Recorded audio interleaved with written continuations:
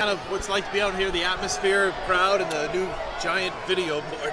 Yeah, it's definitely hard to watch from the sideline because you're looking up at the jumbotron the whole time, trying to see what's going on. But I mean, the energy was good. You know, the bright lights are on, the fans here giving us energy, and you know, we had fun tonight. Jalen, you see him. He made some big catches tonight. You see him coming at you. Butte. Yeah. What do you think? I mean, athletic guy. You know what I'm saying? He's a guy who played big time football. Of course, I know that. You know, same university, but just a guy who's just growing each and every day. Jalen, what did you say to Jack yesterday when he got back on the practice field? Kind of want to keep that between me and him. Jack is a phenomenal player, a young guy who's growing each and every day on this team, and just got to continue to do that. How much do you try to support someone? I can't speak on that. You got to ask Coach. How much do you try to support someone like that? You know, a fellow teammate as he goes through a lot. He's got a lot on his plate. Yeah. I mean, it's not just only him.